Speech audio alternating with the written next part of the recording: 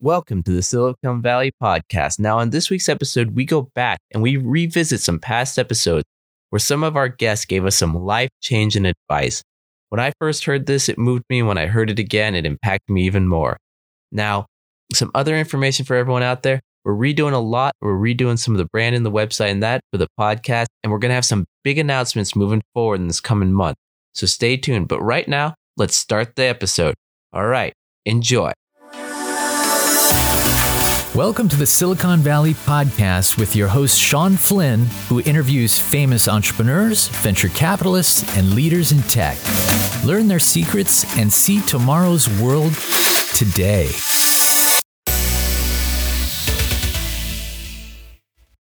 And then while this was going on, while you were building this company, your kids were also growing up. Can you share some advice on your experience with raising a family at the exact same time as growing this company? Well, I think a lot of people do a really good job of managing that. I am not a person who is an expert on a balanced lifestyle, but here's the number one answer to that. And I'm surprised that I'm saying this, but it's really true. My kids knew how important it was for me to do business in the right way, is at least what I thought was the right way. I also did a lot of charity work, putting disadvantaged kids through college. And my kids, they loved the fact that I loved this so much. And when they were littler, I would never miss dinner. I mean, I would travel, and obviously I wouldn't be home then. I'd travel maybe 1 or 2 days a week when they were littler. But I would never come to work or stay over at work during dinner time. So I'd always have dinner with my kids when I was not traveling. Just naturally wanted to do things with them and did. We took a lot of trips together. So I did what felt natural to me. And I knew that I was making a choice of what to do. And it was more important for me to spend time with my kids. And after all these years, my oldest child is 50 years old now. My youngest is 30. So they've all grown up. They have been very kind to me that I was a pretty good father. So that makes me feel really good.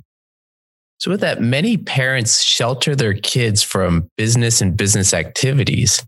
How much knowledge or engagement would you recommend a parent encourage their children to have? How much of your business did they know about growing up? Well, they knew a lot about it because I was in business from the age of 26 on. So they knew about the business. It was, my family and my business. That was my life. And as my kids got older, then it was my business and my charity. I lead a pretty intense life, I think, to this day. And I feel very fortunate to be in good enough health to do that. My oldest child, Corey, both worked for the company. At one point, we had 5 employees. They were 2 of them. I was one of them, and my wife was another one, and one salesperson in North Carolina. That was the company for a while. My son, my next oldest child, he never really wanted to work in the business. He was a very dynamic superstar member of his fraternity. To this day, his fraternity friends are like a second family to him, and he didn't want to be in the business world. He told me that I don't want to have to work as hard as you do. And then my other kids really haven't wanted to work in the business, but they knew all about the business because we talk about it all the time. And when we got to the point where we were pretty successful, I set up trust funds, for them. And now they have the burden of being a trust fund baby, which is a real issue, by the way, for these kids. I hope that answers that question. Trust fund children. Just wondering, was there any worries that you had when newfound wealth suddenly appeared after you sold your company? Was there any concerns about that, how people might change? There were, and that's a really good question. Let me say this. In 2001, I sold half of the company to some investors for $40 million. When I did that, I set up funds for my kids and said, I think you're going to have a lot of money with the success of this company, but Dad is not giving you, I'm going to put you through college. And here's money that's going in your trust fund in the form of shares of the company. And if we're successful, you're not going to ever see another penny from dear old dad, because I'm going to give it all to the Give Back Foundation, which is the foundation I set up. And we're going to put as many disadvantaged kids through college as possible. And that's what we did. One thing that I did right was for each one of my kids, they were not able to draw down any money out of their trust fund until they turned 35 years old. When they were 35, they could take 1/3 of the money out and spend it however they wanted. 25, they got the first third. At 35, they got the next third, and they got the rest of it at age 50.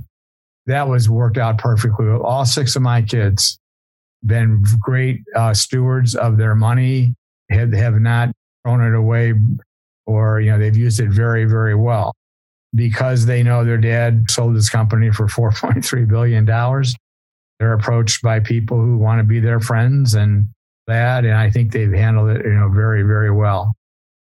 I got to ask then, you're 70, you're well off. You can just retire on the beach and sip lemonade for the rest of your days. But instead you decide to start another company. Why? I started this scholarship program back in 2003 to pay back a scholarship that I had received when I graduated from high school. Scholarship for $250 from the local women's club. My picture was on the front page of the Joliet Herald News. I had no idea why I was chosen. I didn't apply for anything, but it just made me feel really good. I got a plaque and all this. And when I went off to college, I'm like, I'm going to pay that money back to them someday. And so it took a long time, but when I sold the half of the company for $40 million, I sent them a check for $5,000. And I said, I know it's been a long time, but I just wanted to give you this money back, to give you this money with interest to help other kids in the future. And I was done with it. A few weeks later, I get this note card from this woman who says, Bob, you don't remember me. I'm Mrs. Latour. And you were the crossing guard for my 3 daughters in 6th grade at Ludwig School. And I'm like, oh my goodness, I can't believe it. And she said, you're the first person in 53 years that's ever given us money back, scholarship recipients. And we would love for you to come to our annual meeting and talk to us.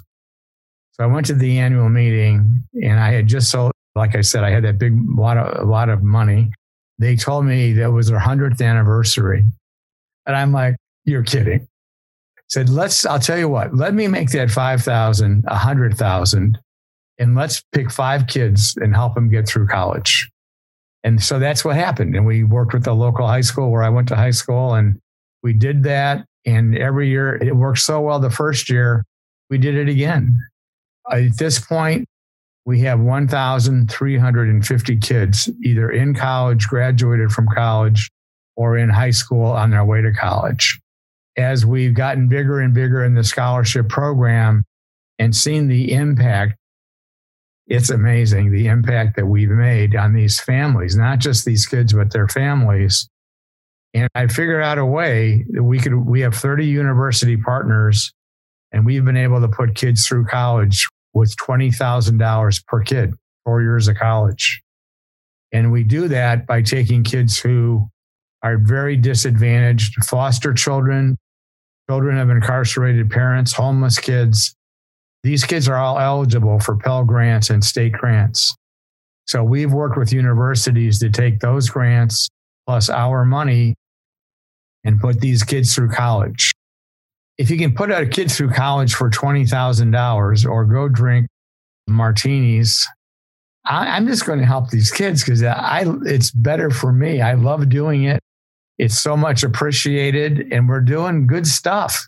And the people in the company, I started a company. Why? So we could make more and more $20,000, put more and more kids through college. And I think we have a program as we keep making it better and better and helping more and more disadvantaged kids. We're going to be able to put tens of thousands of kids through college with this new company. I mean, just think about that. So that's why it's a pretty easy answer for me. By the way, I don't like martinis, but I do like Bahama Mamas, and I do go on vacations. Then with that, how should one think about life, what they do? I believe you go back to the core principle.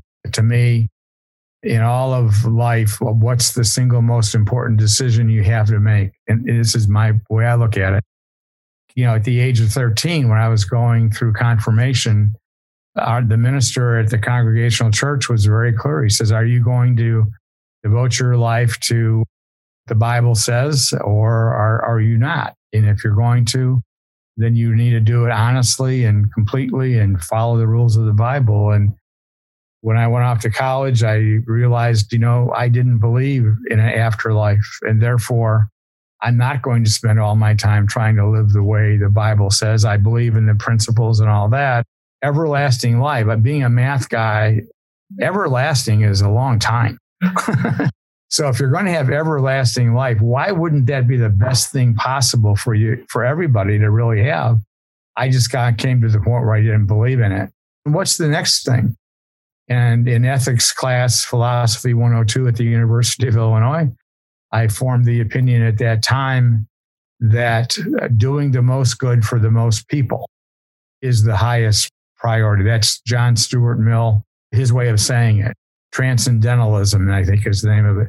Do the most good you can for the most people. Carlos Castaneda was another person. Take care of yourself. And then if you have extra left over, take care of your family. And then if you have extra left over, take care of your extended family. And then wider and wider, help as many people as you can in the best possible way. And it's really simple. I can't think of a better thing to do than to take an underprivileged kid and help them get through college. That's, to me, the best value I can do with my resources and my time. And so that's the way I look at life. Every person in this world is better off than a lot of other people. And you don't have to be rich. You don't have to be handling billions of dollars. All of us can do more to help people who need our help and some of our talents. All these companies that you started, you had success after success after success. What questions were you asking yourself, or what brainstorming did you do before finally jumping in and starting them? Most people have an idea, I believe, also when I talk to startups, and then they kind of rush into making this a reality. We had, in the first company, for instance, Computer 2000, we had about 4-month meetings. We call this EAF meetings or something like this, action standing on your own feet. One of my partners said, the idea is, substantial, but if we don't make it perfect, and we are all trained to not go for perfect, but for 80-20 rule. But he said, we need to break this rule and we need to make it perfect. And so we called it the DeBeer process. De Beers, the diamond guys, polishing the idea until it was really perfect. Nobody can crack it. And so that's what we did. And it worked well. And I simply kept to this metaphor of polishing to perfection before you actually go. I think it was my third company. And I always had sort of not doubts per se, but respect for what may come. I always worked on it to the point where I said, okay, if I cannot come up with a problem that is unsolvable going forward and will break the company, then I should not start. But if I have a situation where I cannot even imagine that this is not working, well, then go for it. And that's what I did. I had tons of ideas, but many were kind of weak or not really well thought out, and it didn't resonate enough for me to say, yeah, this is what I want to do. For instance, the counter to it is a company we're just starting. My wife and myself. And when I thought through things, I'm now, much older, and I couldn't come up with a single reason why this is not flying. And I thought, okay, this is one of those again. We give it a shot. And basically 1 year into it, from the first idea, let alone from, doing first things, totally excited. Now, of these companies that you started, from my understanding, 3 out of 4 of them, you co-founded them with your wife. And I've talked to many venture capitalists that maybe not publicly, but at least over drinks or dinner will say, they don't want to invest in husband and wife or partner companies. but you broke the norm. Can you tell us about that? It was breaking the norm. And funny enough, it's even breaking my own norm. I would be very, very cautious investing in a husband and wife kind of startup, because usually, or not usually, but oftentimes it's just not working. I mean, there's too much conflicts and potential for conflicts and so on. But in our particular case, I mean, we came both from a entrepreneurial family.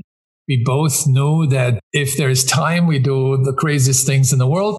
And if not, then we simply don't. We work our butt off, whatever it takes. We had sort of the same experience in that regard. We're also the same type of people where we don't have the leadership ego, like, oh, no, it's my company. No, without me, you could never do that. I mean, all this kind of stuff never happened. And so we know it's working. On the pro side, I mean, we're working like 12 hours, 14 hours a day, every day. We're 14 hours together. There's never the moment, are you coming home? Dinner is ready. The kids are waiting. I mean, all these things. And this makes a huge difference. So if the couple is good, I mean, if it's a real good relationship, I think it will work. And if not, it will break. I mean, and so we said, okay, let's give it a shot. Works brilliantly. I would not even consider doing it without her, because there's so many things that I couldn't do alone. I mean, you have a sparrings partner who goes deeper in your mind than you yourself and stuff like that. So that's a good thing. Could I actually ask a little bit deeper that how is the work dynamics when the company is very small? When the bosses are together, how does that dynamic look for the company as a whole, starting off and as it grows? I mean, employees like, okay, is this really good? And, who is it? The real boss? The question that you try to navigate pretty quickly. It's interesting. I mean, and this is something we experience, I have to say, over almost all the companies. After a while, either they never realized that we're together, but in those cases where they did, they realized, okay, every of these two guys have a very particular strength and very particular weaknesses, and they seem to augment this of each other. And when additional co-founders come to play, which always happened as well, kind of similar, but they realize very quickly, no, this is actually a well-done couple, and, we don't argue with each other. I mean, we discuss things. I mean, everybody has their opinion, but it's not like, It works after a while. So I think there's a certain moment in the beginning where it might be a little bit weird for new employees. But once they get over it, or once they heard it's actually cool, no problem at all. And now after all these companies, you're really excited about how the human mind works and how ideation and learning is done. What triggered you to even think about it, and what have you discovered in your research thus far? Trigger was really some of these people who asked me, how did you come up with these ideas? And I had no answer. I mean, I had the generic answer. You need to be open-minded. You need to think out of the box, grab the stars. And I mean, all these things that we hear more or less every day and every time. The thing is that when somebody wants sort of a recipe, so what do I do physically to do this or that? And then I realized, so if somebody says, how do you hold a very thin glass? I could explain, grab it, but be very careful that you don't break it. You sense it with your fingers. And so I could explain even a difficult process, but I cannot, or nobody could or cannot explain in your neurons up there. You tell some of your neurons, you look in the further backside of your brain into these cells, and maybe they can find something. It is very difficult because the brain obviously is the only organ and the only mechanic that we have that we're not controlling like anything else. We can control every muscle. I mean, I learned from my son, a single muscle can be trained, which I thought this is crazy in itself. With the brain, this is more difficult. I started to learn about neuroscience and how one branch of the neuroscience is actually working on thinking and learning, and not so much about ideation, but I learned then later on that ideation and learning is almost the same process in our brain. for me was just, a fully, completely new, fascinating world. It's like, people who never were diving or never skydiving or never in the universe, so to speak. Flying to the moon. These experiences for me was like having the experience with my own mind or learning how this works. A couple of discoveries was number one, which was, I think, fascinating. And I argued for a while that humans are not actually literally creative. We're composing ideas from past experiences. So if you see a particular animal, let's say a tiger, a frog, you can imagine taking the frog legs to the tiger and you have a tiger with frog legs. So that's the degree of composition. But if you take something else that you have never seen or never experienced, you cannot assemble it because our mind cannot comprehend the unknown. And that is the best proof that our mind is actually not able to create anything, but compose almost everything possible. And so if we think about composition of our past experiences, the interesting thing was, and this was for me actually the most stunning discovery, if we have all the ideas that we have based on previous experiences, and there's nothing and absolutely nothing coming in randomly or divine or anywhere, then the saying, if you can think it, you can make it, is absolutely real. And there is 100% real proof because everything we think, we compose from past experiences. And so if we have past experiences about whatever, they were real. And if you put two real things together, it might be something else, but it's possible to do that.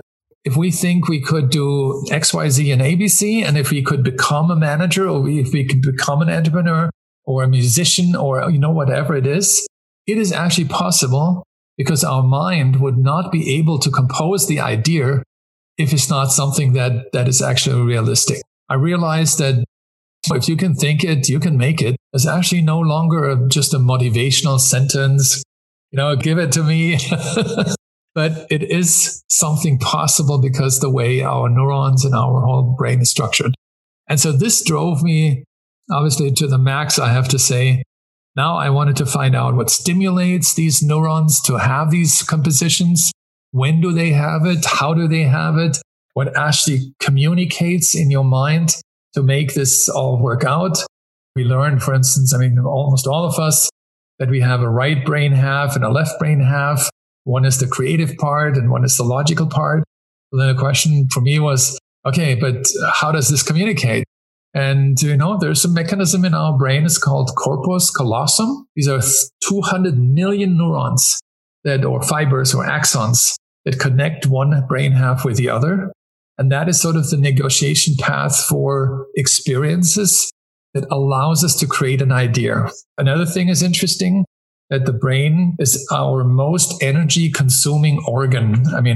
There's nothing more energy consuming than the brain. No muscle construct, nothing.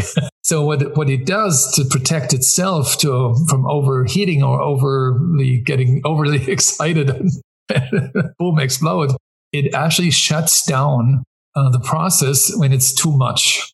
And that means, you cannot sit 8 hours brainstorming. You get fully exhausted. You probably fell asleep after 5 hours or 4 hours. You can't even keep yourself awake. And the brain stops certain activities when it's too much of associations and findings and search and so on. If you're studying things and learning heavily, the word "my brain explode" is very, very real. It seems to be exploding and you get simply super tired. You cannot blow the fuse, so to speak, but because they're inside. Now for entrepreneurs, now we know that there is actually a way to come to deeper ideas. And so one of the things we found was that the classic brainstorming, where we sit together, a team, usually no longer than an hour, and we come up with our ideas and everybody else comes up with ideas. About 50% of who's in this room or meeting actually create new ideas based on the inspiration of others. But since the brain has not the capacity to go very deep immediately, because the brain is trained for the last, 2.5 billion years every day, that it's alert, sees danger, reacts immediately, and reacts to the most obvious solution. And this is what it does still today. It looks for the most obvious solution, and that's what it does in a brainstorm meeting. So therefore, the brainstorm meeting cannot come up with groundbreaking ideas, fundamentally different. It comes up with the most obvious answers. Many of them are new for all the participants. And so everybody gets gung-ho and excited and say, hey, yeah, this was a great meeting. All these great ideas. I think this is wonderful. But it's not innovative and definitely not disruptive. So what the brain needs is time. And there's another interesting discovery. And we checked this when we asked. So how many did come to new ideas 1 or 2 days after the brainstorm meeting was over? Every group said, oh yeah, there's always a couple.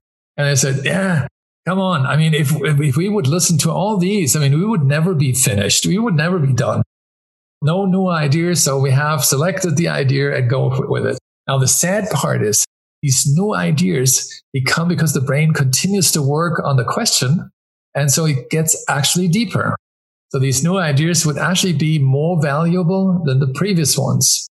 Now, startups, without knowing this, including myself, I mean, we were listening to all these other things. Maybe this is something to polish. And we're back to the De Beer paradigm. We polish it. It even takes 6 months or 3 months or 2 months. We polish it to the perfection. And if you don't do that, your idea will never be really, mind-boggling. It will be still a standard idea. If we realize that the brain has another functionality, it's called analogous modeling or analogous thinking. So it looks for analogies, similar things, but from very different areas. We learned this actually in the 1900s around, when we began to look how animals fly. And then we thought, okay, if the birds fly that way, maybe we should build the wings of the airplanes like that. And so we do this more and more often, and we know this is very powerful. But interestingly enough, we look for the nature. This was a good pattern. So we all look for nature. But what we did not do till today, now we do, is we look not only in nature, but actually other ideas and put analogous ideas together. And this allows the brain to go even deeper. Obviously, it needs more ideas, food for thought before. And then there's a third element we call a column burst. This is the typical sort of Silicon Valley behavior. What would be ideal? Think about there's all the money you can take. You have all the resources you want. What would you do with it? And that stimulates, if the brain is already super active on a topic, it comes up with crazy ideas beyond the normal, because we're all trained to not be a dreamer. Come on, be real. You're a man. You're adult now. Stop playing. Every day we heard this until we are truly adults and no more dreamers and got real. And so we need to break this a little bit. And we call this column burst because this is the ultimate negotiation on the corpus callosum between the two brain halves. That even if the idea is almost perfect, now we want to drive it to the infinite maximum. That discovery basically was for us, I can only tell you, this was a major breakthrough even in our own mind. We thought, gosh, we did some of these, but what could we have done even more in our previous businesses if we had known every of these aspects? So, yeah, long answer. Sorry, but it was too fascinating for me to not share it. Now, speaking of problems that founders might run into, to that first question, we talked about your 5 companies, that 3 were successful and 2 weren't, that had problems. We never really dived into those 2 that weren't successful.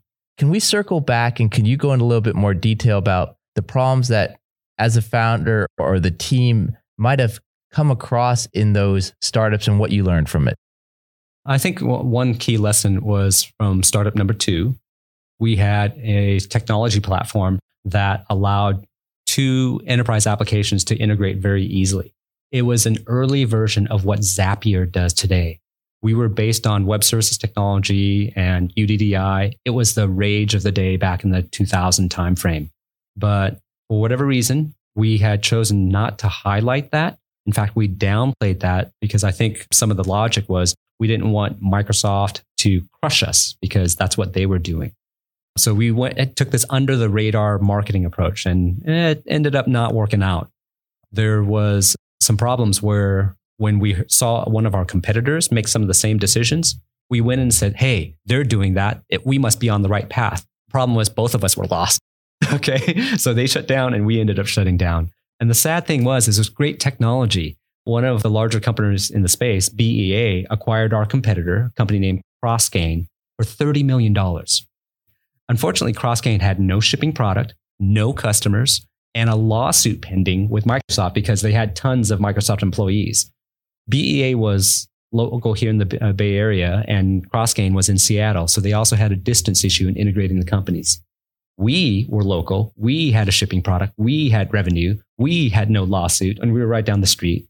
But since we didn't really highlight that we were in this space, this company didn't think of us as potential acquisition candidates. So we made a mistake in the marketing approach. I think in addition, I would say experience matters. There was one startup that had 4 Harvard grads, including 3 that were Harvard MBAs, 1 MIT grad, 2 Stanford folks, but almost everybody, including myself, was early in career. These were folks who, with a little time and a little seasoning, would be phenomenal contributors, and many of them have become that. Many have gone on to be VPs at name brand startups.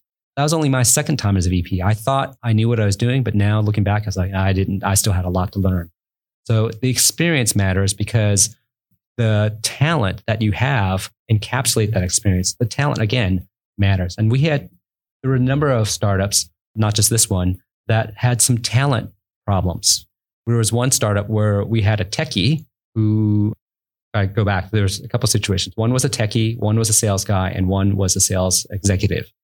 For the situation with the techie, he was charged with running the database, and he was still learning his trade, and he just wasn't a good fit. HR was very hesitant to part ways because the attorney said, hey, there's tons of risk. Well, we built a case that says, hey, this is not a good fit. It was very objective. It wasn't personal. We weren't mean to the guy. We let the guy down gently, gave him a package, took care of him, made sure he had healthcare coverage for his family, and we parted ways. That was the right thing to do because he just wasn't a good fit. There's another situation where we had a sales guy who wasn't passing muster. When we let him go, our sales went up, even though we were down 1 player. So because everybody was taking time to help this guy out, they weren't doing their own jobs. And there was another situation where we had a sales executive that wasn't a good fit. He had some good talent, but not in a startup space because he didn't have startup skills. He had big company skills. The senior team was afraid of letting him go because we were in the middle of fundraising. They thought it would look bad if we lost a VP level person while we're fundraising. I challenged that notion because yes, we lost a guy, and if anybody of the investors ask, we say, well, we had a person who wasn't a good fit and we made the super difficult decision to amicably part ways. Being a CEO is all about being willing to make the hard decisions in life, not run from them. Yes, there would have been some eyebrows raised. Some of the investors say, hey, what happened? The clear and truthful explanation was he wasn't a good fit. We decided to amicably part ways. He was the highest paid person in the company. All right. So that was a drain on resources as well. But when you realize, okay, this isn't good, I'm going to clean up my own mess. Okay. Those are the hard decisions that comes into play because ultimately these people who are playing the roles, their judgment matters. I can't tell you how many times key decisions were made in various startups or consulting projects that ended up crippling the company. If you make enough crippling decisions, the company will die. If you make enough good decisions, the company has a strong chance of success. And those decisions are made by the people and the judgment that these people have. That's really interesting. I mean, because thinking about the funnel and that, when I've talked to people in the past, they go, okay, let's break down the demographics of this person. What's their favorite hobby? What's their book? How long they spend on social media, their age, all this stuff.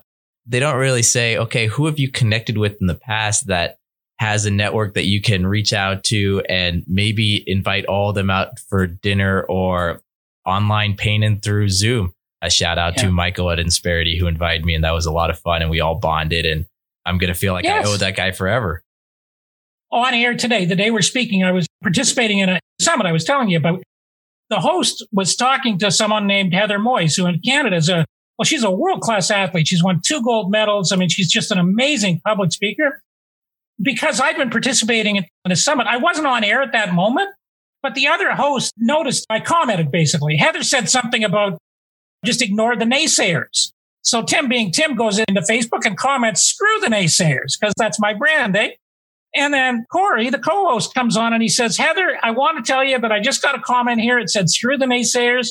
You used the word naysayers 3 times. I don't have to look at who it is because I know it's Tim Allison and you've got to go on his show.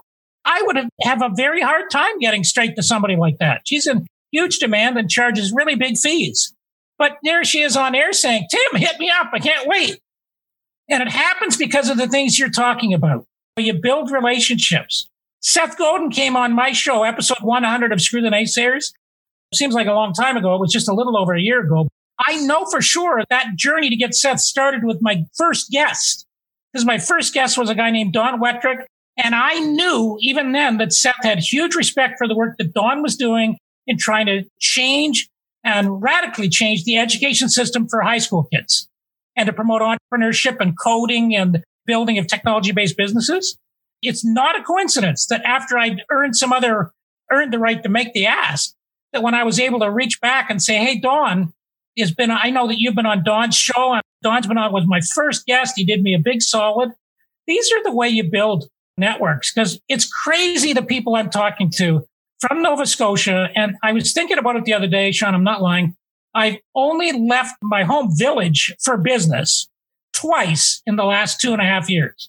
The first time last October, I went to the city of Toronto to accept an award, a Women of Inspiration conference for the work I've done with my podcast in advancing women gender equity. And the second time was in November. I went down to Cambridge because I was invited to speak on a stage at Harvard. And I thought I might want to do that.